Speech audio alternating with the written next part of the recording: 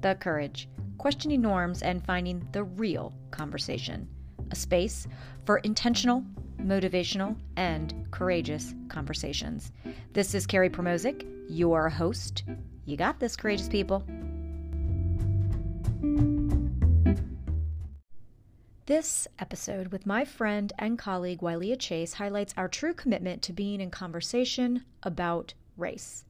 The Courage guest, Wailea Chase, is a nonprofit leader with over 20 years of experience designing, leading, and implementing impactful community engagement, specializing in facilitation, education, and coaching. The Director of Operations and Community Engagement for the Black and Brown Coalition for Educational Equity and Excellence, Wailea is committed to the Coalition's mission of advocating for all students, particularly Black and Brown and low-income students, to have equitable access to the resources, opportunities, and supports they need to be successful. Wailea's vast experience in both the corporate and nonprofit sectors is why she is a skilled expert in program development, facilitation, and implementation with a proven track record in marketing, operations, and advocacy. She joins the staff at the Black and Brown Coalition after leading corporate engagement, race equity, and community engagement work at Leadership Montgomery and Family Services, guiding companies and nonprofit organizations on their racial equity journey and assisting them in implementing their diversity, equity, and inclusion strategies, as well as designing their trainings and workshops. Wailea is an active NAACP Parent Council member and representative. She is very active in her community in a variety of ways and resides in Montgomery County with her husband and 4 children. Wailea and I are diving in with courage culture today and what it means for Black women and white women. Is it the same? I hope this episode gets you thinking. Let's get to it. Hey, welcome, everybody, and welcome back, Wailea. Thank you. I am excited to have you here today. I think what's exciting is that you're back. You and I chatted, like, I'm looking down on episode 32, talked about our Exploring and Talking Race workshop. But today we're going to dive in a little bit deeper into this Courage to Talk Race series, ongoing series for The Courage. So before we get going, though, I do want to just have you kind of tell a little bit about yourself since you haven't been on in a little while. Okay. I am Wailea Chase. I am the mother of 4, all going through and having gone through the public school system in Montgomery County. From Brooklyn, New York. So I've been in Montgomery County 24 years now. So I'm a mom of 4. I always say a husband of 1, a wife of 1, husband. And I'm the director of a nonprofit, the Black and Brown Coalition for Educational Equity and Excellence. And I'm an avid and involved volunteer in the education space. And I'm a race equity facilitator. Yes. Okay. Well, great. And welcome back. And then I guess it's also important, I wanted to note that you and we work together in many spaces, right? Our volunteer work and professional work. I think it's also important to note before we get started that you and me are in conversation about all the things. Yes. I would specifically say we spend a lot of time, you and me, and you can correct me here, talking about race and what I notice as a white woman, what you notice as a Black woman, what we see in spaces. And we are constantly talking about our challenges we have or things we're seeing and just trying to navigate and check in. So I think for those listening, it'd be important to know that we're kind of bringing this conversation you and I are in back to the podcast kind of thing today. Yes. Anything we should add to that important to know thing? I think the only thing anything else important to know about us? Yeah, I think that the only thing that I would add is that, yes, we have these conversations, but we have them in a really honest way, which I really appreciate, because I think that we have conversations that I can't necessarily have with other people, right? For a variety of different reasons, good or bad or indifferent. So that's something that I really appreciate. Yeah. Yeah, I do too. And I think that we've taken some time to get here. We've been working at this for a few years now, just so people know that. And so that's kind of us on a backstory a little bit on how we got to this place. But just to kind of get to the topic, and of today, and to kind of, like I said before, we're going to continue in the Courage to Talk Race series I have here on The Courage. And today we're going to dive into courage culture with the courage for Black women and courage for white women. What does that mean? And what we really need to do is talk about how we got to this topic. So I'm going to start with, and then it started, Wailea, when you sent me an Instagram post from Resmaa Menakem, I think I'm saying it right, who was the author of My Grandmother's Hands and maybe a couple other books as well. I'm not sure. He had featured the article. Yeah. Did he do another book, or is that? Yes, he's done. Yes, several. Yes. Okay, I'm thinking a lot. Yeah, okay.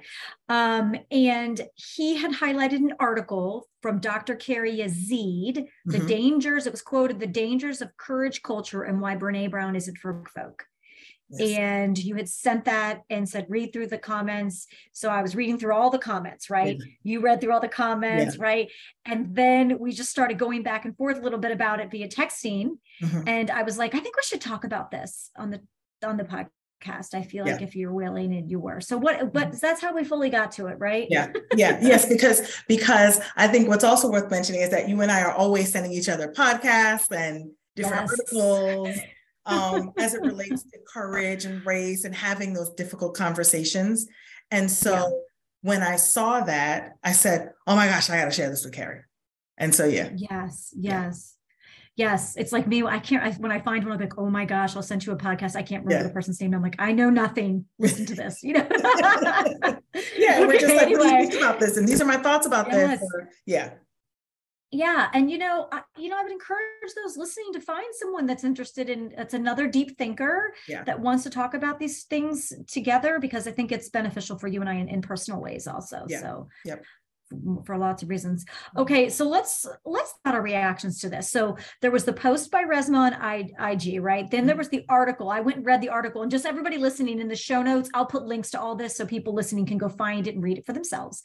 But then we read Dr. Yazid's article and and then I thought a lot about it. And then she had a video at the bottom of the article. It was a YouTube video. So let's talk about our individual reactions or responses or takeaways from that. So what do you think? What were yours? So my initial response was, I really like Brene Brown. And when I came upon the post, and I'm trying to figure out who reposted it. I follow a number of different pages on Instagram, and I can't remember who posted it. It might have been Blavity, or I don't remember what it is. But anyway, when I came upon the post and I saw Dr. Yazid's article about Brene Brown, knowing that I like Brene Brown, I kind of read it like this, like with my eyes, like looking through the eyes, like peeking through, because I didn't want to see something bad about her in terms of, because if I saw something bad about her and her intentions toward Black women, then I would have to rethink my liking her. And does that mean that I don't get it, sort of thing? That was my initial reaction. But then I read it. And then I read the post. I hadn't read the article yet. And then I started reading the comments. And I realized that Tarana Burke was in the comments. And she was talking about not defending Brene Brown. I want to be clear about that. But in the comments, she was talking about what she knows about Brene Brown and Brene Brown's work. And some things that Brene Brown had changed as she says herself, Brene Brown, but also models what she says in terms of she's still learning. And there are some things that she does get wrong, but she has the fortitude, the courage, the whatever someone wants to put to it to say, man, I messed that up, right? I'm still learning. And so because of that, Tarana Burke really respects her and has done some work with her, right? And so my initial reaction is all encompassing. It includes all of those things. So initially, like, oh my God, what did she do? Am I liking the wrong person? Right. Does she mean Black people harm? Then I read the comments and I'm like, okay, no, I think I'm right. It's okay to still like her. And then I read Dr. Yazid's article, and I could see where she's coming from on that too. So I have a sort of both and reaction. I understand both sides. And then I'm in the place where I'm making my own decision too, based off of what I saw there. Yes. Okay. I totally am with you with that. At first I was like, wait, Brene Brown, I love her. She taught me the word courage. And that's kind of why I got to this courageous Right. title for my business. Like I was Right. really like, oh no, because the word courage speaks to me in many ways. Yeah. Right. And so to hear that but then as I read the comments, same thing. And the comments were generally pretty respectful too. Like I didn't feel like they were horrific. So that was good. I felt good about that. It was a really great dialogue. Yeah. Yeah. Yes. Like at first I was like, when you said read the comments, I really read the comments because I was like, ooh, is it a good read the comments? Yeah. Which it was a good, it was deep thinking, read the comments. So yeah, that was a good part about it. So everybody read the comments. I'll put it in the show notes. But I think I also too was like, wow, I really like her message about, all the things. And I've read all of her books except her newest. So I was like, wow, I feel invested too. But I think more what came out of it, same thing, was what Dr. Yazid was saying about the research that she's done now was on a diverse group of people. It was a lot of talking about in her article, her interpretation, right? That it was out of her eyes as a white woman, right? And that in Dr. Yazid's article, she was really just talking about that there is some differences, which you and I can talk about in a second of our own perspective for what women and white women may face in different places or not face. Right. And like really kind of getting into that piece. And yes, Tarana Burke getting into the comments and saying, I wouldn't normally do this, and how she shared what she thought. I thought that was great too. I mean, there was a lot of depth to that. Yeah. So I think too, my response was, I like this. I wanted to kind of hear what was being said, but I also really just I listened when I watched her video too. So at the bottom of the article on that page, there's a video to Dr. Yazid, and her response is rather direct to really support as to what she said. Yeah. She got a lot of pushback from all kinds of people. Yeah. But she was very clear, and she was just trying to be honest in her work and her experience as a Black woman and explaining it. And I just appreciated that. And I think that's why I was like, I think you and me could talk about this, because I don't want to believe those things. Yeah. When I say those things, I mean, I don't want to believe that a Black woman is going to write an article and say that it's different when she shows up to work than a white woman. Yeah. I don't really right. And I just wanted to cover my ears and not listen and be like, no, it's I forced myself, right? Yes, Carrie, this is true. I don't know. I get those really icky, I think they're white person icky feelings. Maybe if I just don't read anymore, it won't be true. Or I'll just think to myself, no way, I would never think that. That wouldn't happen. I've not seen that, right? I think I get a lot of those which I know are not true. I get some of those tiny little things in my head saying things. And then I'm like, nope, that's not true. So I think that really clear honesty from Dr. Yazid that needs to be heard and talked about responsibly by Black women, white women, all people, really stood out to me. Especially after I read the article and watched her video, I'm like, okay, wow, this is a good topic and it's serious. Yeah. What I was worried about with the video, because I have all these hesitations before I read or listen to these things. And what I was worried about, I was like, I'm hoping that her video is not going to be a backtrack of what she said in her article. Because I don't know Dr. Yazid at all. I don't know anything. Yeah, me neither. Right. And so I was really hoping that she did stick to her guns, and she did. And she said why. Right. And so I think that we've been hearing all of these buzzwords and all of these sayings recently. And I think one of the buzzwords and sayings that I'm going to repeat is two things can be true. And her article resonated with me. Yeah. And it is true. Right. Yeah. Not but, her article is true. And the work that Brene Brown is doing is valuable and is true. Right? Yes. When Black women say what Dr. Yazid said, then it's invalidated. People invalidate it by saying, but Brene Brown is this, this, and that. When you don't, to me, you don't have to invalidate Dr. Yazid's work and what she's saying. Both of them can be true. And see, how do we work within that context, right? Because saying just be courageous is dangerous without the work, without the context, without the historical knowledge, right? And I think that it goes to something that Menachem said, and I was looking for it, talked about, dirty pain over clean pain. And the dirty pain, right? He talked about avoiding the truth of racism and its effects on Black bodies. Avoiding that truth is less painful than owning up to it, which explains why Americans choose dirty pain over clean pain, right? You got to go through the pain, right? And don't be dirty about it. Don't ignore it, because that's easy for you. But it's hard for Black people when you do that, right? You got to go through the pain of the recognition of that whole thing. So I said a lot of stuff, but I think that both that was true. Good. I think that both are true. Dr. Yazid's exactly is true, right? Yeah, exactly. Yeah.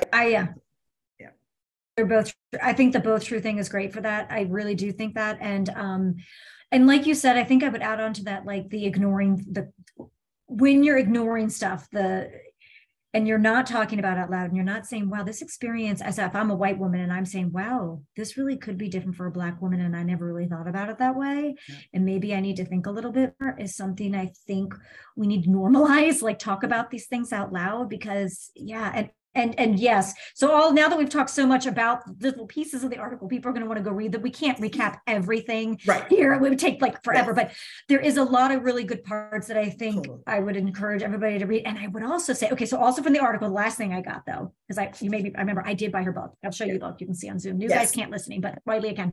I bought one of her books because in the article, one of the things she brought up, which seemed painful but true too, is how people are buying books from people talking about courage culture, and many of them are white women. And what about Black women out there writing great works too? Can we buy their books also? Can we also support them? And so I sat there and I'm like, yes, I can. And so I bought her Shut 'Em Down, Black Women, Racism in Corporate America. It's like an anthology of I'm about halfway through. I mean, if you're looking for something to read, it is hard reading.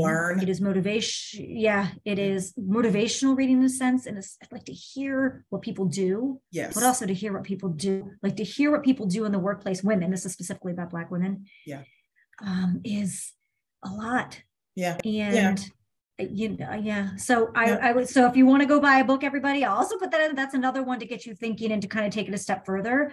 To buy Dr. Yazid's, work as well. And she's got a couple other books also that I'll add to my big pile. And can I just say one more thing? Because like you said, we can't go into the article, but I just wanted to say that, in her article, right, Dr. Yazid is talking about it's dangerous for Black women to talk about acting in courage, right? Because not every space is a safe space, right? And so what I thought about is I've been listening to Brene Brown's podcast on, I don't remember what it's called. It's a series. I don't remember what it's called. And we're not giving any more free press to anybody else. So, and any more free advertising to anybody else, right? Because she's not a paid sponsor. So anyway, but I'll just say that in listening to that series, and I can't remember the name and it doesn't matter, just go look for it for yourself if you want it.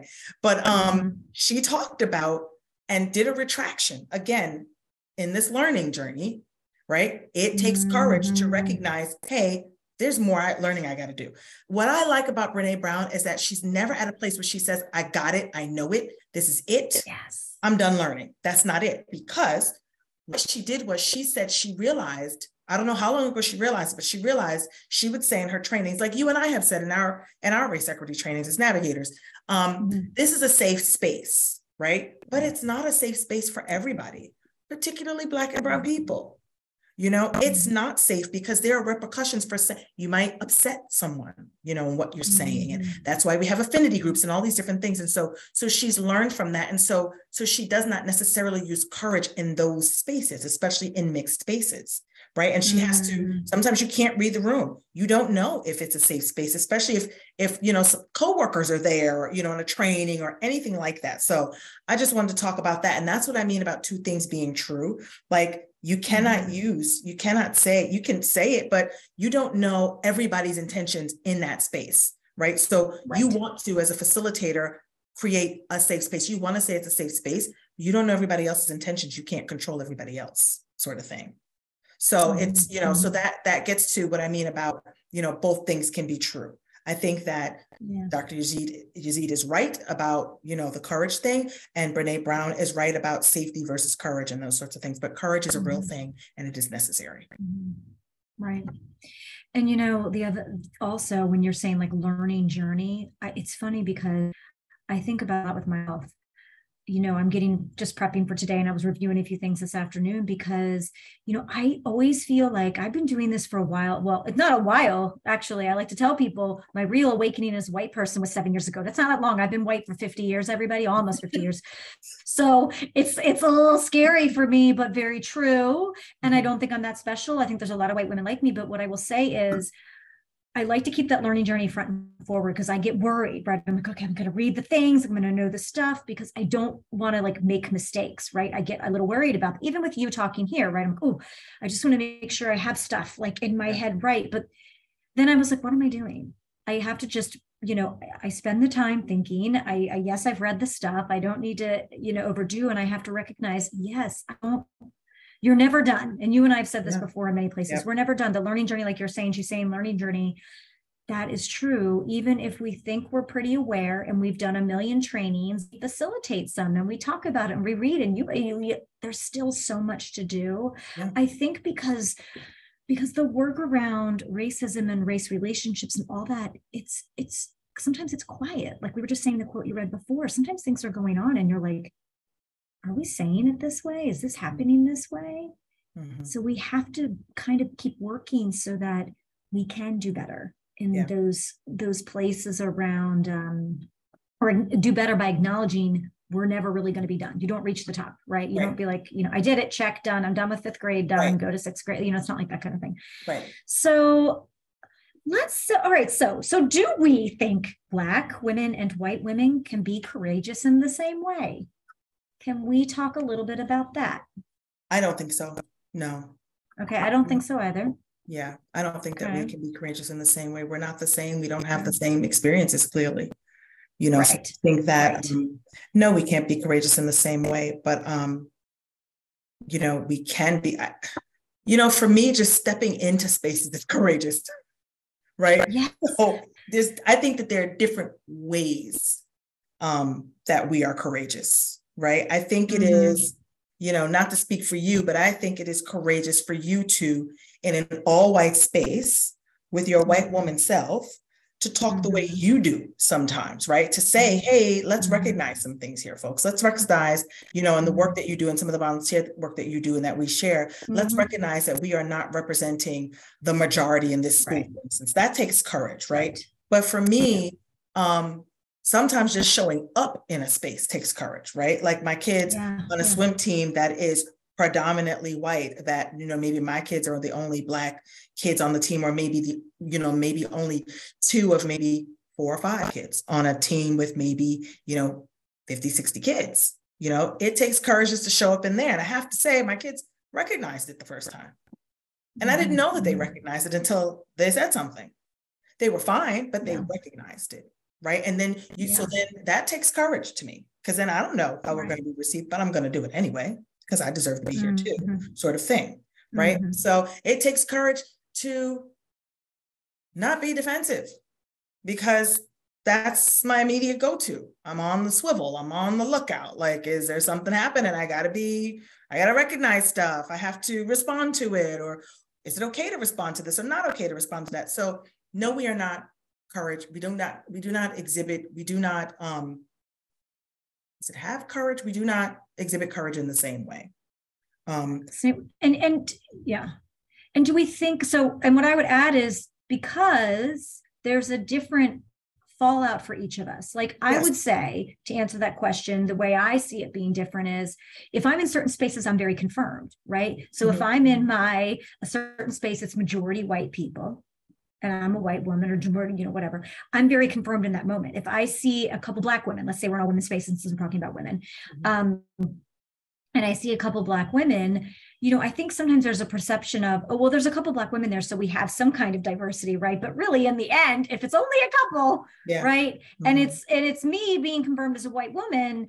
So I guess for me, my courage is different than, because I'm not the only Black woman. Right. I'm with other white women, right? It doesn't matter if I'm best friends with anybody or any of that, right? There's some confirmation for me, then maybe it would be different for you if you were the only Black woman. You're like just different, right? Yeah, yeah. And so, especially if I'm the only one saying the things that I'm saying.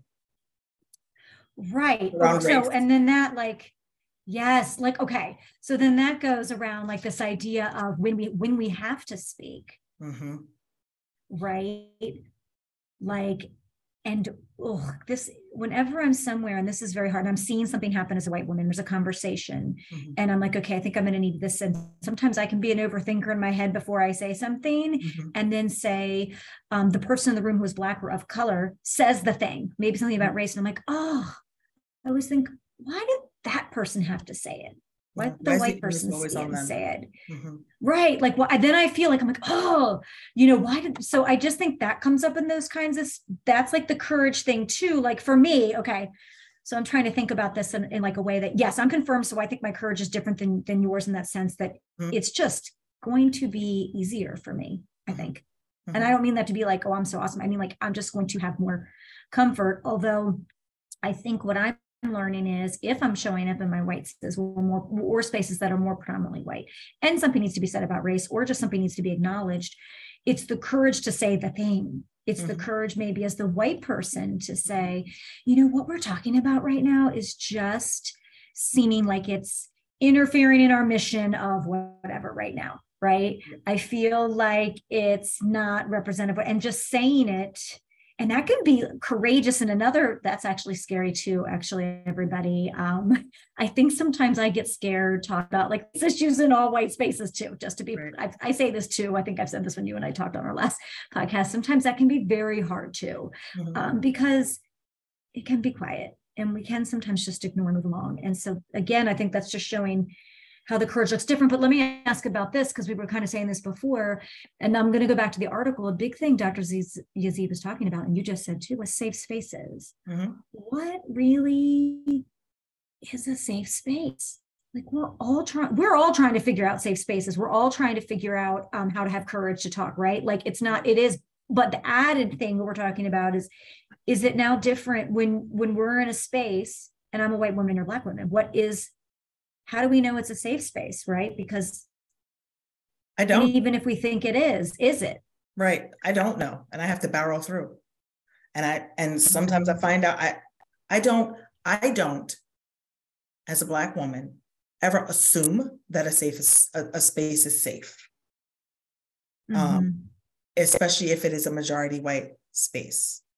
I don't make those assumptions. I don't have the luxury of making that assumption. Especially if I am facilitating a race equity workshop. Even sometimes in my volunteer work, because a lot of those spaces are not representative of the groups that are supposed to be represented. You know what I mean? And so yeah, I do. Yes. Well, you do, you know what I mean. So I don't assume that a space is safe, but I'm going to be there because I am going to be there. Right. Anyway.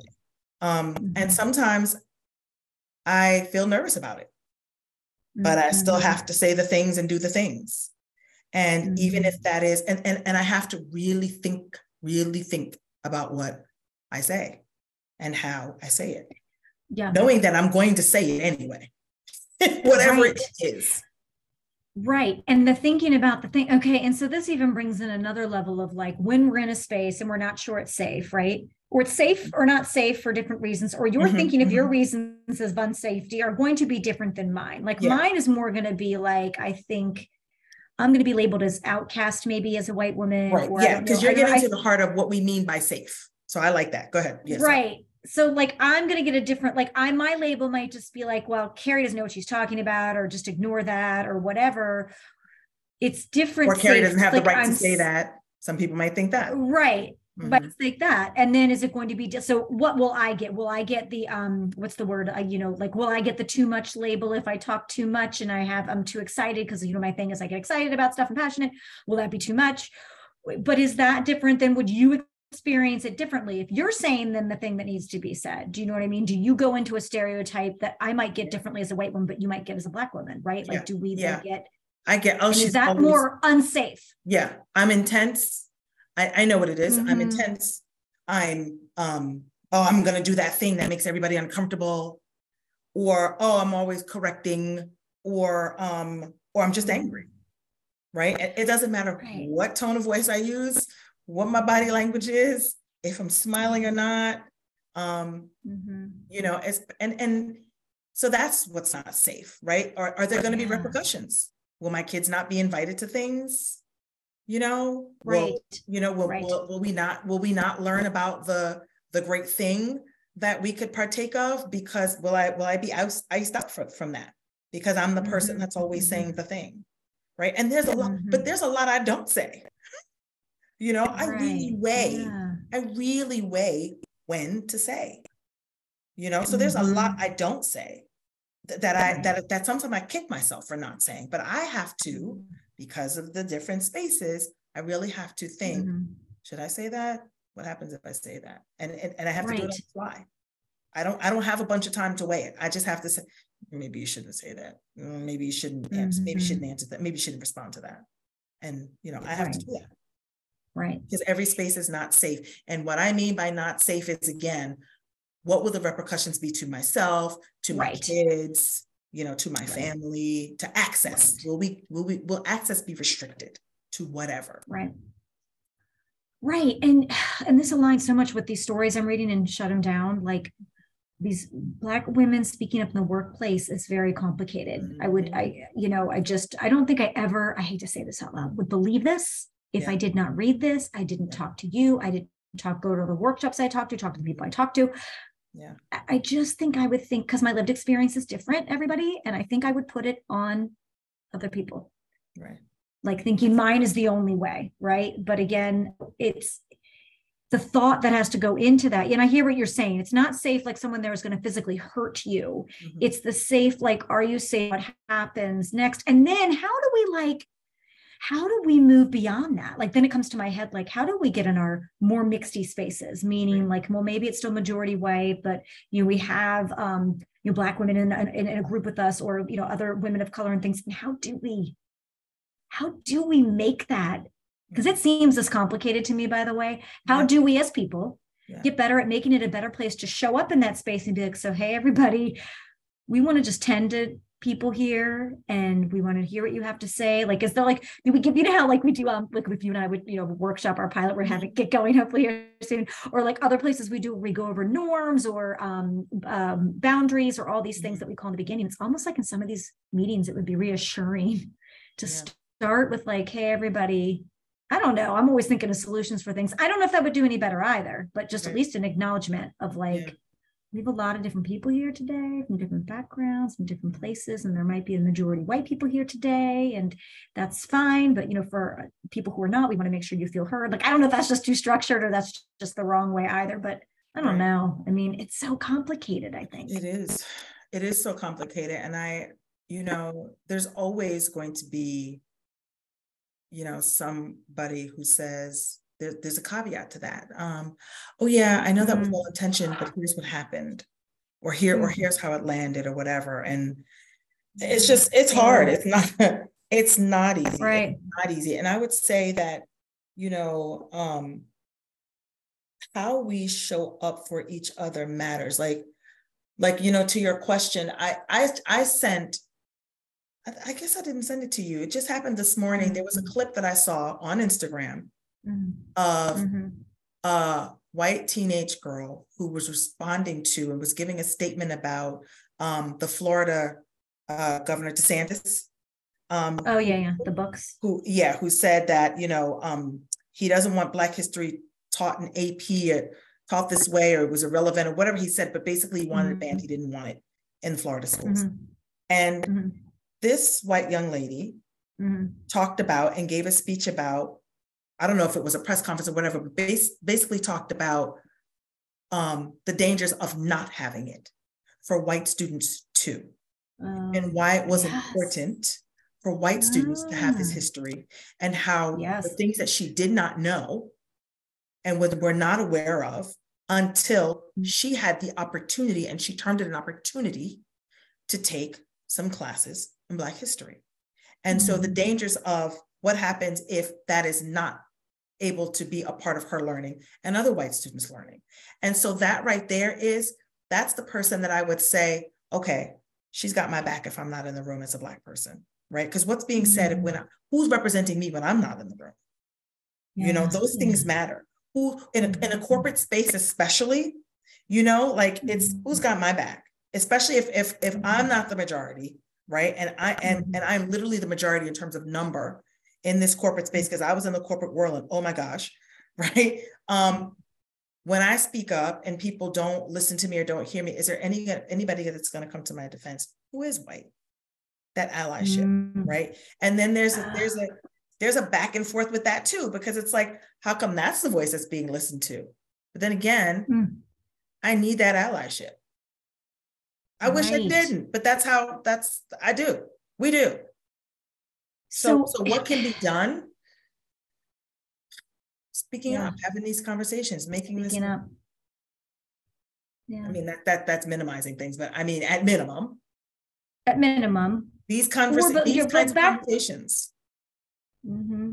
And allyship is more than a social post that says Black Lives Matter, right? Allyship is more than the flag in your yard that says, I mean, that's lovely. And it's appreciated for sure. But like, you know, what's the next step after? Because while that's nice, and I don't want to say it's not, it's actually more than that. We have to do more than that.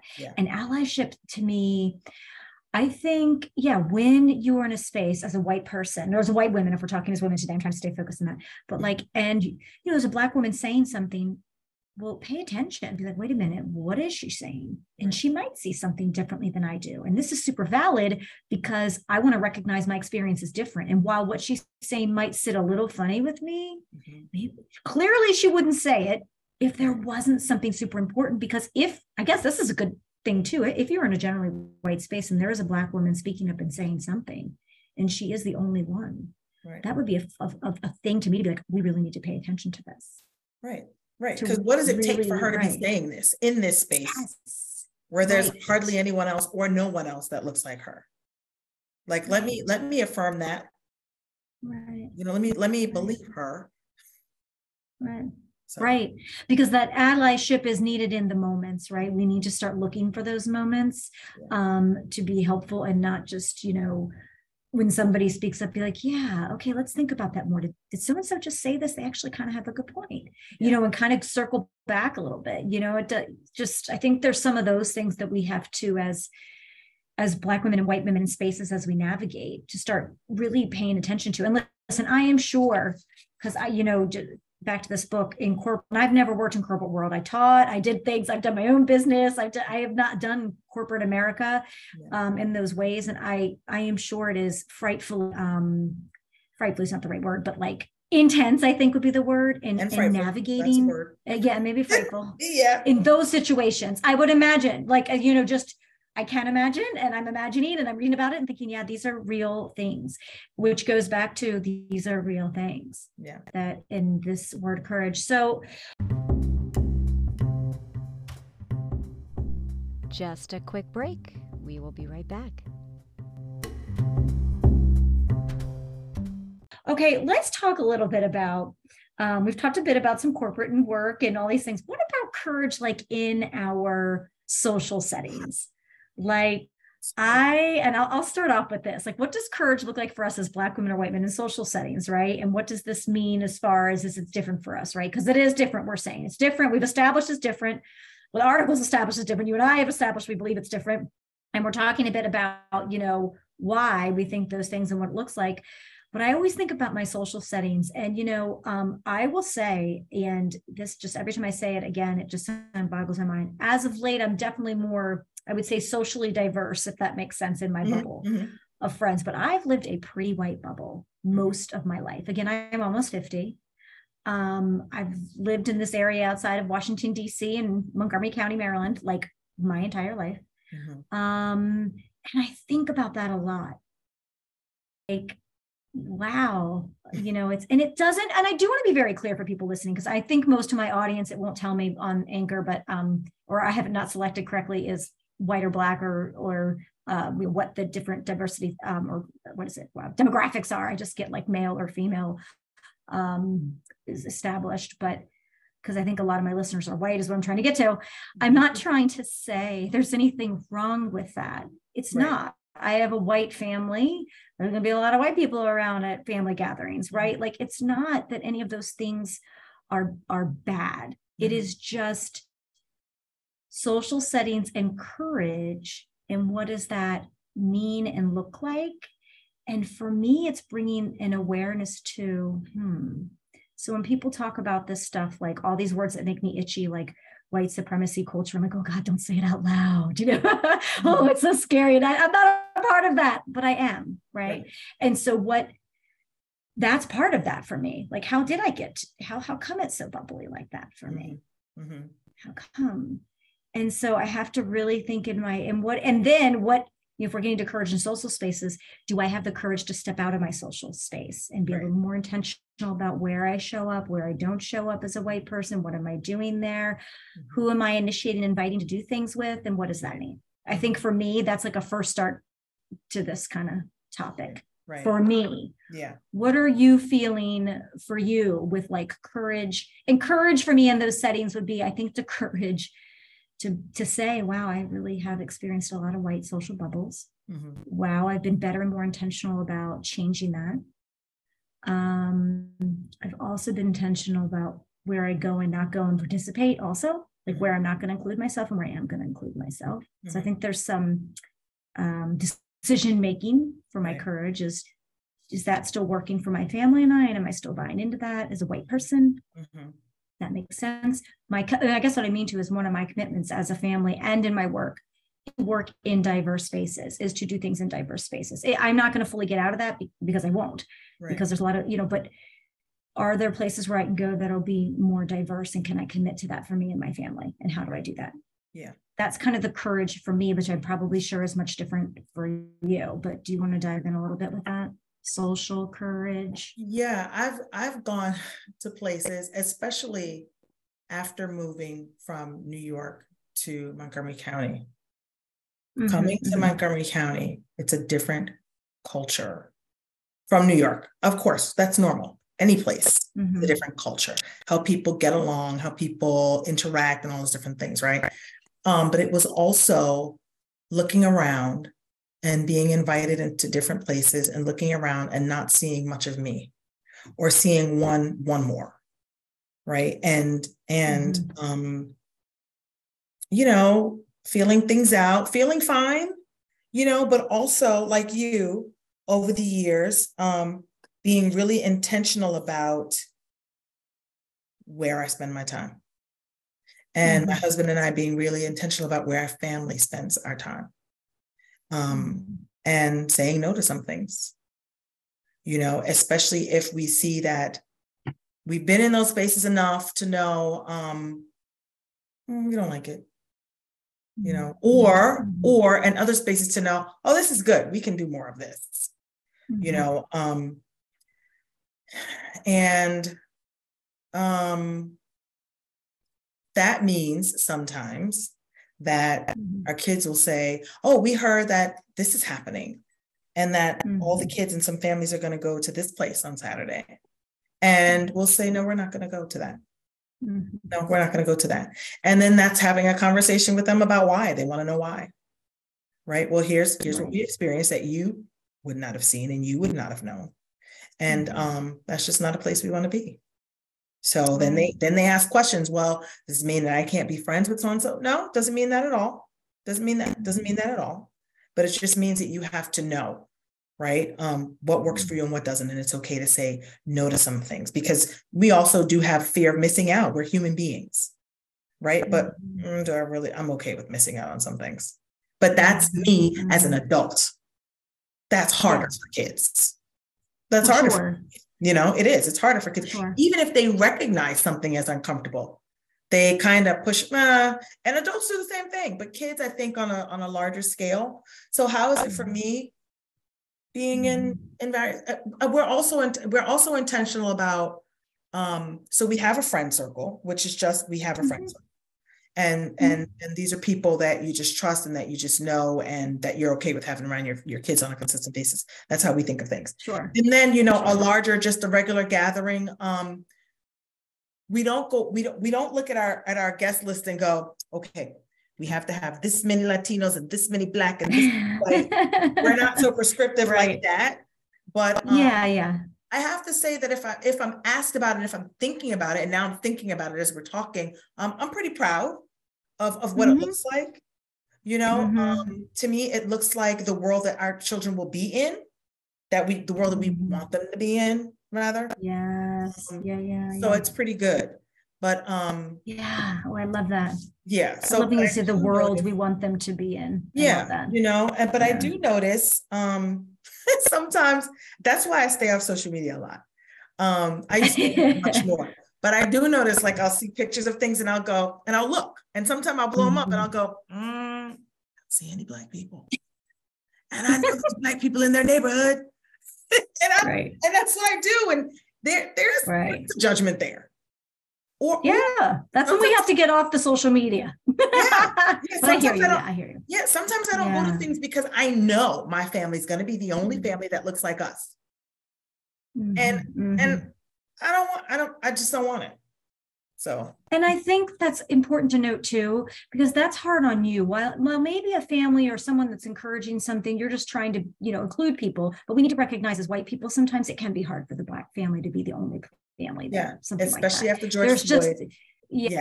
There's an intensity there. Yes, especially after all of those, because what was happening was people were coming up to me and saying things like, "Oh, I'm so sorry," and I'm like, it's especially after those things, especially after it's just no, I'm gonna sit this one out, sort of thing, because it becomes and then that's a whole other topic, but I think that is somehow white people trying to extend some kind of conversation or connection, but doing in ways where the intention and impact get confused, right? And it can become heavy for you to receive that, where the intention may be good, but the impact is just too much. And we don't always realize that as white people trying to talk and connect and do better. And because it is that tricky, everybody, right? Like it is hyper tricky. We want the list. You and I talk about this, the workshop from years ago. I wanted to go to the workshop that gave me the top 5 things for white women to communicate better with Black women with Amanda Capp. And I was like, yes. And then it was like all about me. Like it was about my internal biases and all these things.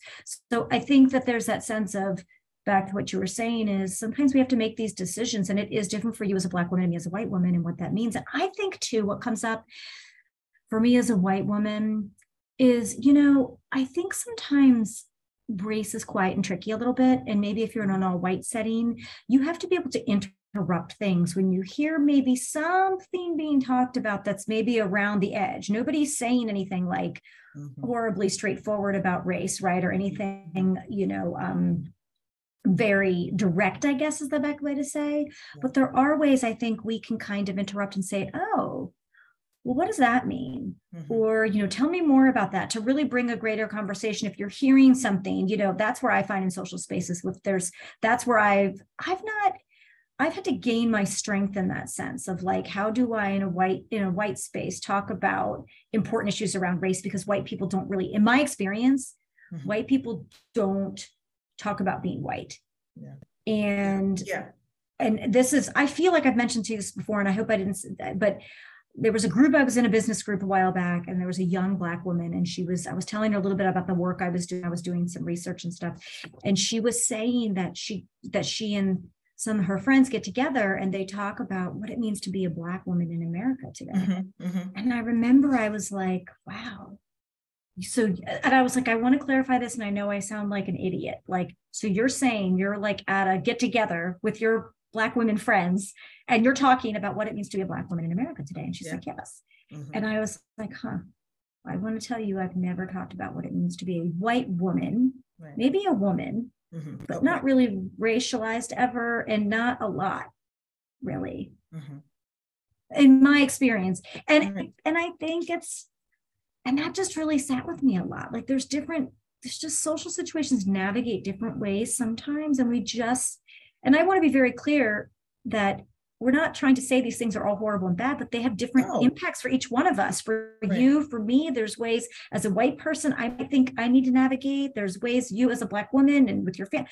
These are just things we have to like think about. I think. And there's never. If you don't have the conversation, every time you and I talk, right. If you don't, and every time we talk, You won't know. And every Yeah. time we talk about this, I always think we'll come with some clear answer. And I feel like there's not clear answers. There are many ways answers. There's lots Right. of them. Nothing's Right. clear, but you're right. We need to go back to just talking and saying the things. I think Yeah. about like in social settings. And, you know, for me as a white person, being able to speak up if I feel like there's something just around the edges that I'm not sure of that's being Right. said. You know, I think that's a really important.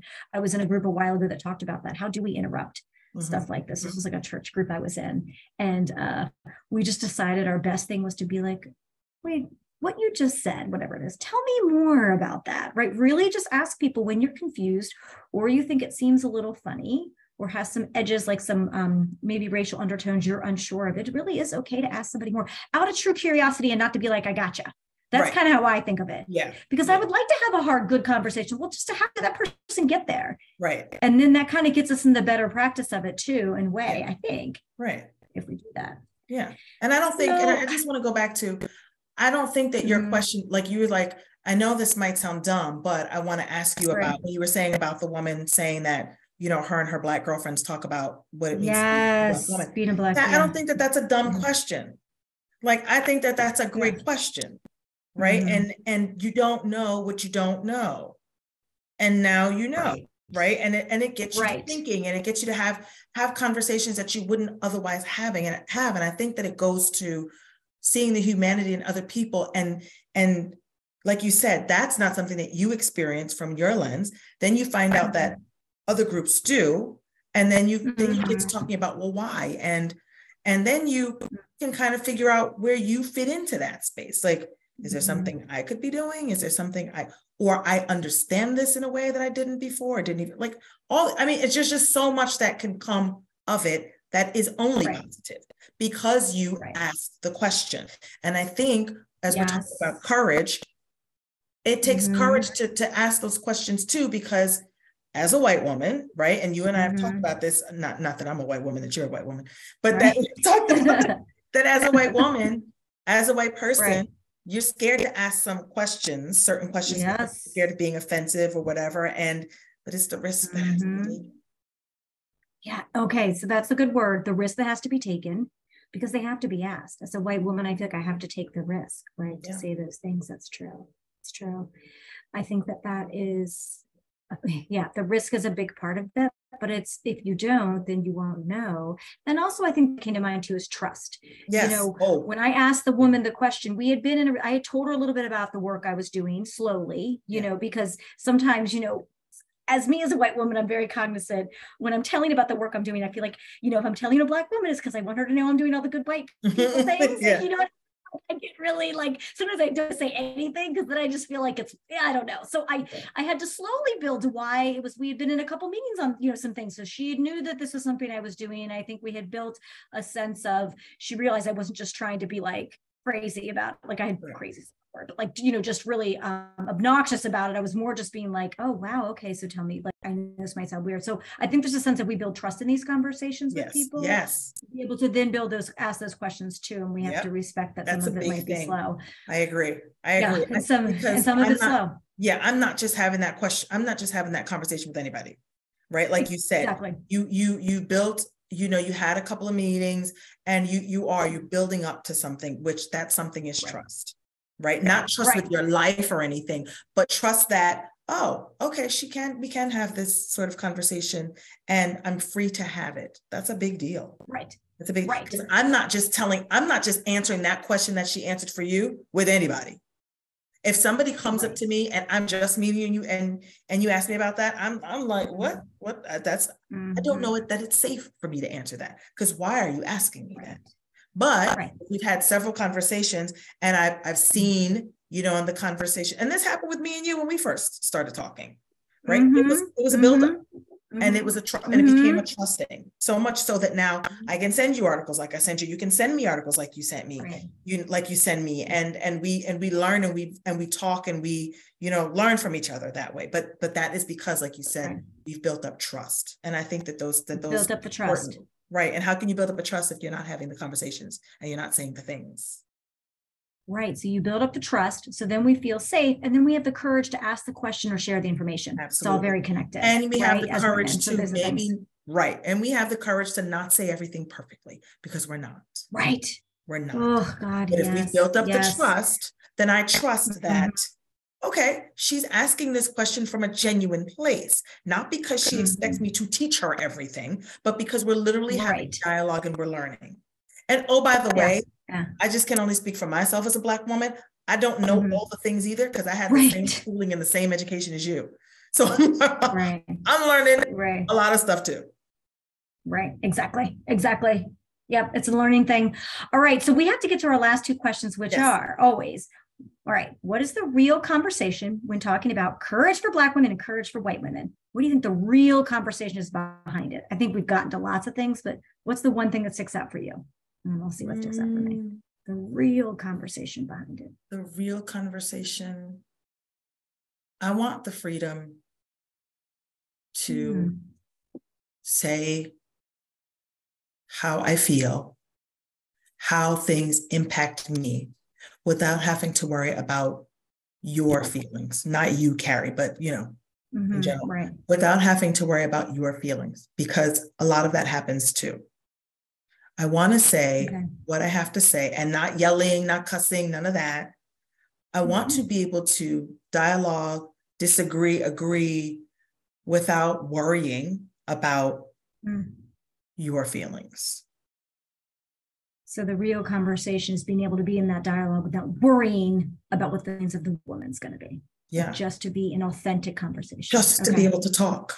Yeah, just talk without to worry. Just to be able to say how I feel without all the caveats and without all the disclaimers and I know it's not you and I'm not saying all people, I'm just saying, I just want to be able to. And when I do talk like that, it's, she's very direct. I am, but I also think I'm kind and I'm, all these other things that we take for granted. You are, I'm those things too. Right. So I don't want to always have to give I'm not trying to be an offensive Black woman, but resume. I don't. Like you just want to be able to just dialogue without all the other little caveats, like you were saying. Yeah. Okay. And lastly, I told somebody a while ago, I fired my representative. My representative wasn't truly me. I show up now as me. You're going to get me.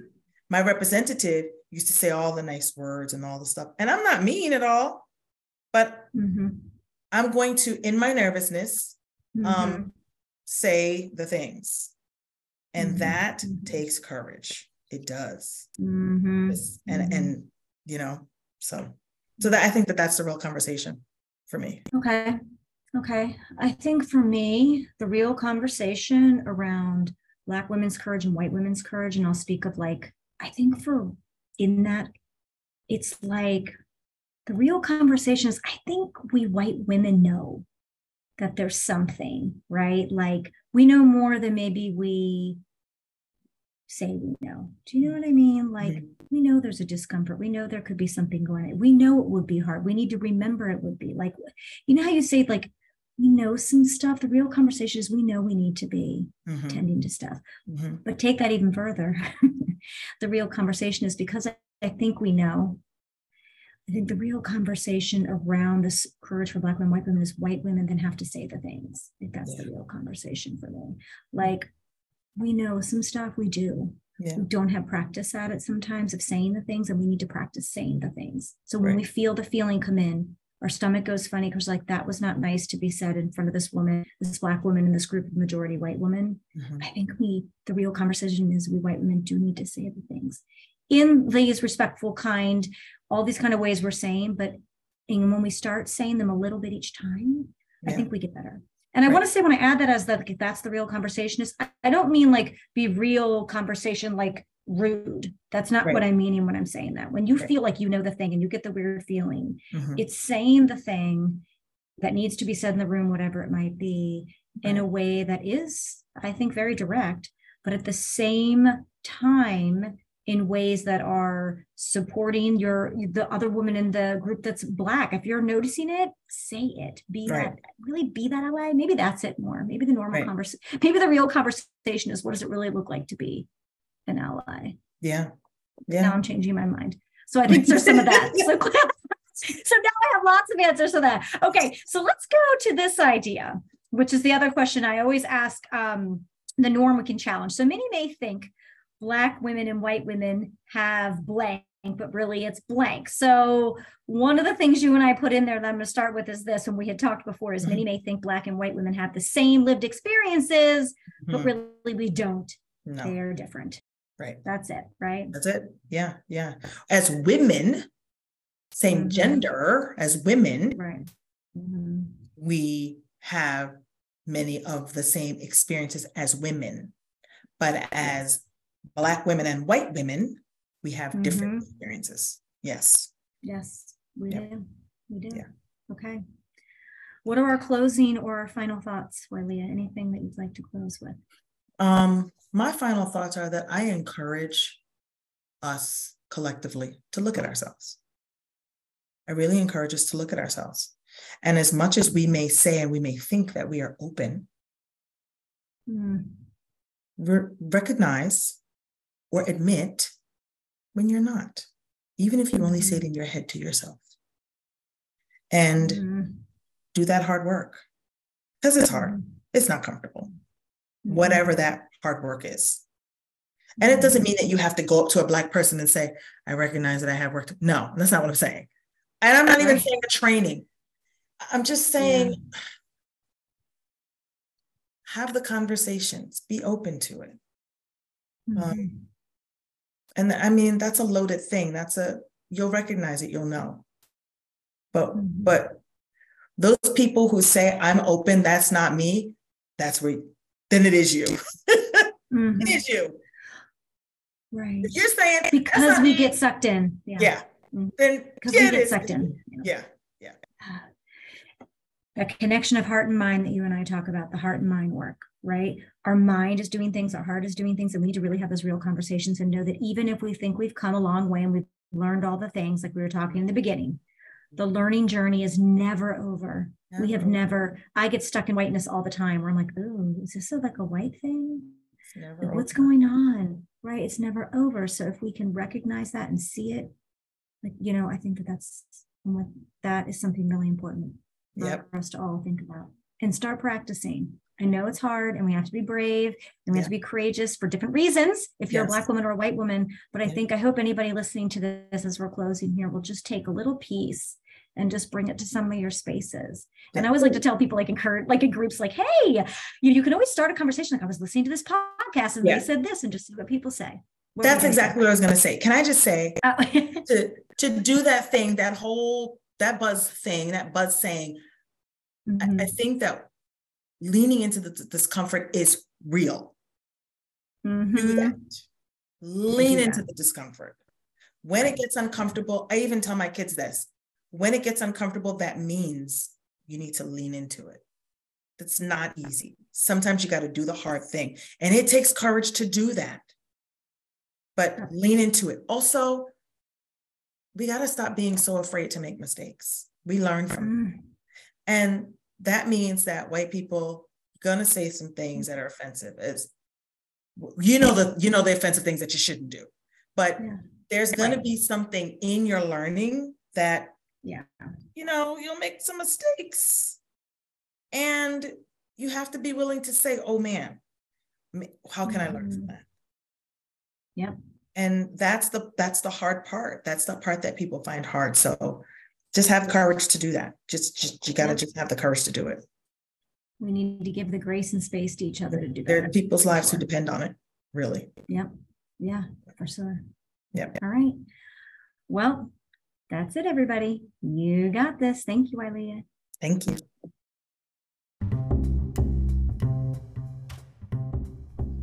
Thank you for listening to The Courage. It would be great to hear from you, so send me a message through Anchor or reach out to me via email. Links are in the episode notes. Thank you. You got this.